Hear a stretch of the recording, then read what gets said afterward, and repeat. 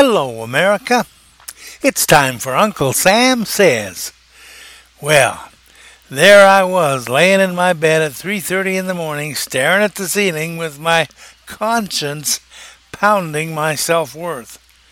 It had dawned on me that I'm telling people how to survive, how to thrive after an EMP event where all the modern comforts are gone. No electricity, no water, no sewage, no garbage pickup, no police, no phone service, no internet. And here I was glibly telling folks how to stay healthy and not once telling them how to get water. Oh, sure, I tell them to store water, how to purify water they have already stored, but I don't tell them how to get additional clean drinking water. Then it really hit me when I thought of my wife. This is where it got personal for me. My wife is semi-invalid and stays in bed almost all the day long.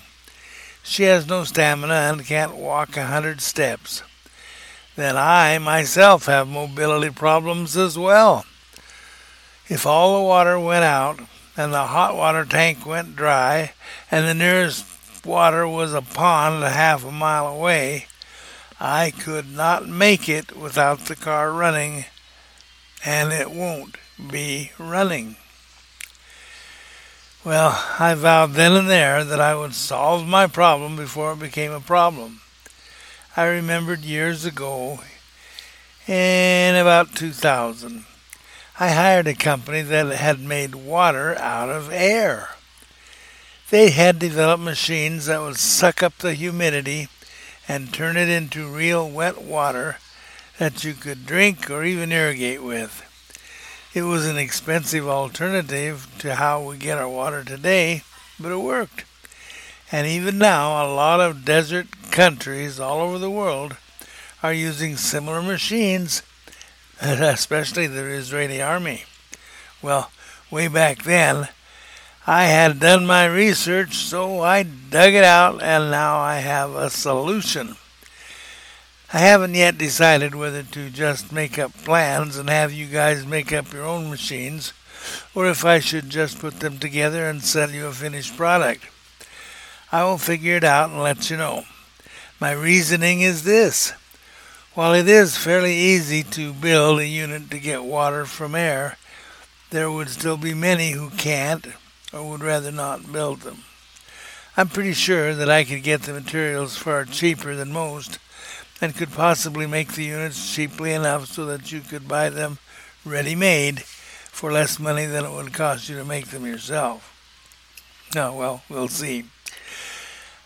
I got the materials and put the unit together, and I let it run for 12 hours, and it brought 5 quarts of water right out of the air.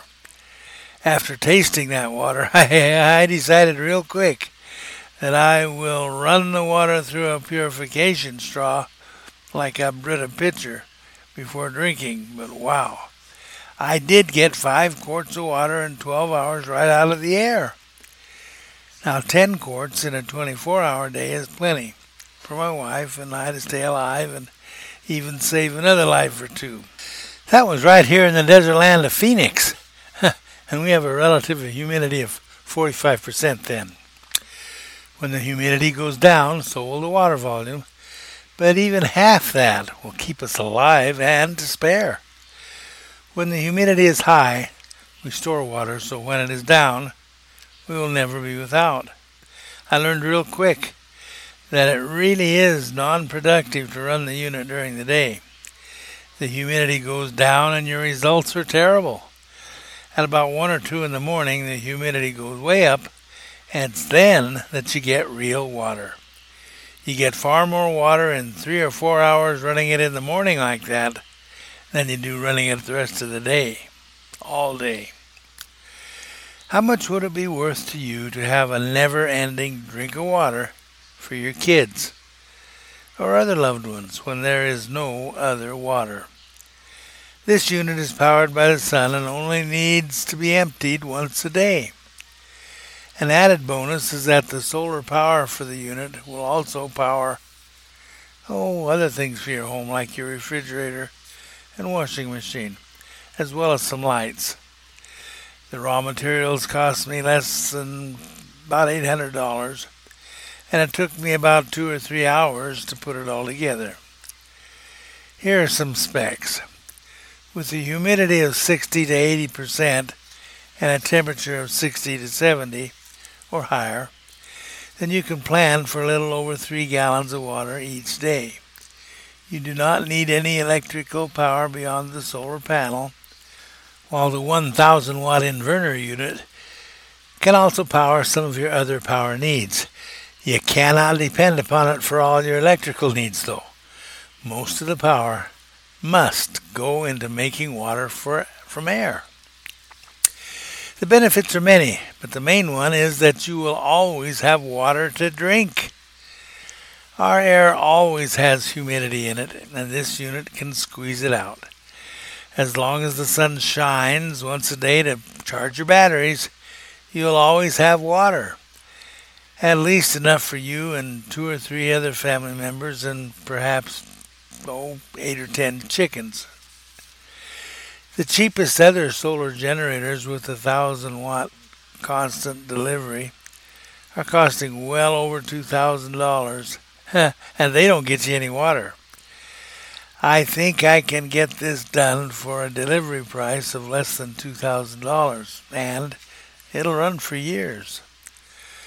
More on this as I figure it out. If you have questions, email me at ronsinclair2012@gmail.com. Thanks for listening, folks. Remember, you are learning the truth.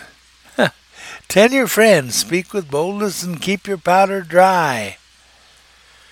A couple other things. I'm going to also tell you how to get water from dirt. Yep. This time the process of getting the water from air is a little less technical and a whole lot more labor intensive. But if you're thirsty enough, you will be motivated enough. First, I'll list the equipment you'll need. A piece of clear plastic sheet, at least 6 feet square. That's 6 feet on each side. A flexible tube about 6 feet long. Clear plastic tubing is perfect. And a clean pan of at least a gallon capacity. And then a water purification straw or other water purification device like a Brita pitcher. Grab your shovel and dig a hole. Make sure it's in the sun most of the day.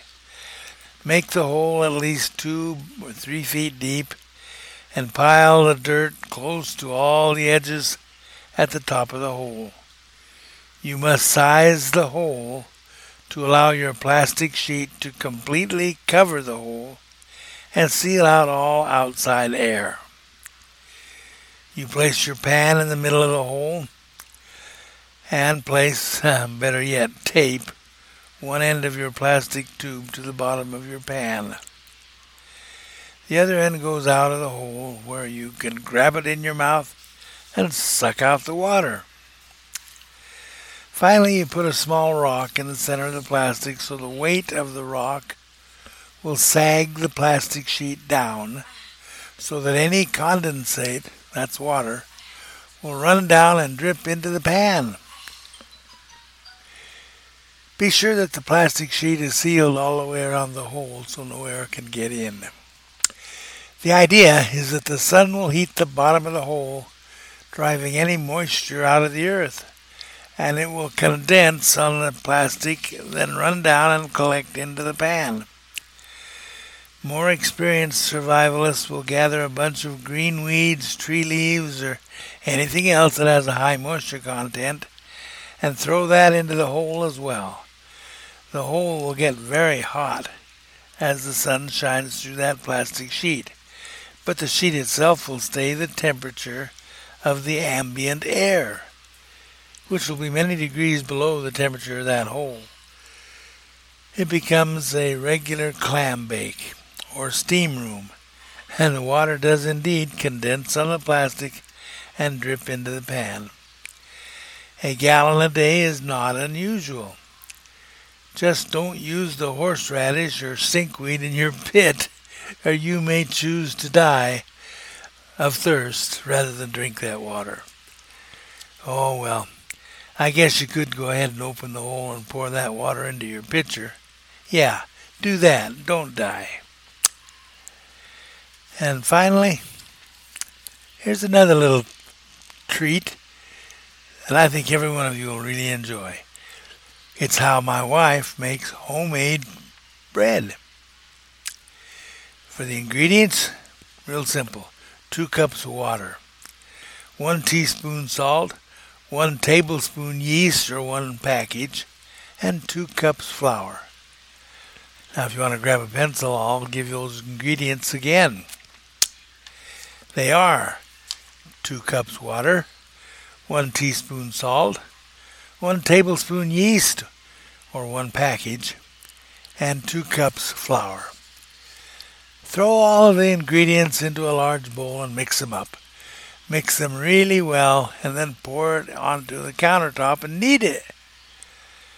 That simply means to squeeze the daylights out of that dough for about 10-15 minutes. That develops the gluten and gives the yeast some time to get acquainted with that flour that it's going to feed on.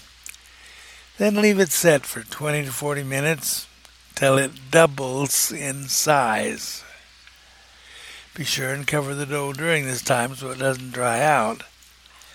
Next, grab that dough and squeeze the daylights out of it again. Divide it into loaf pan size. Slam it onto the table. Be rough with it. Squeeze the daylights out of it. Divide it into loaf pans about 2/3 full if you have them. If not, then just form the loaves and set them on your cookie sheet. Put them in a moderate oven about 350 degrees and bake for 1 hour. After you take the loaves out, let them cool. If you can. If you can wait that long, and then wrap one in a towel, put it in a box, and address it to the mail. To me. The most difficult thing you'll have to do is to master how to keep your male family members away from that bread as it cools. Nothing says lovin' like something from the oven. Your men folk will never let your bread make it to the getting cool stage. Just give in. Make sure you have plenty of soft butter and lots of honey or jelly right beside it. Well, hey folks, thanks for listening. Remember, you are learning the truth. Tell your friends, speak with boldness, and keep your powder dry.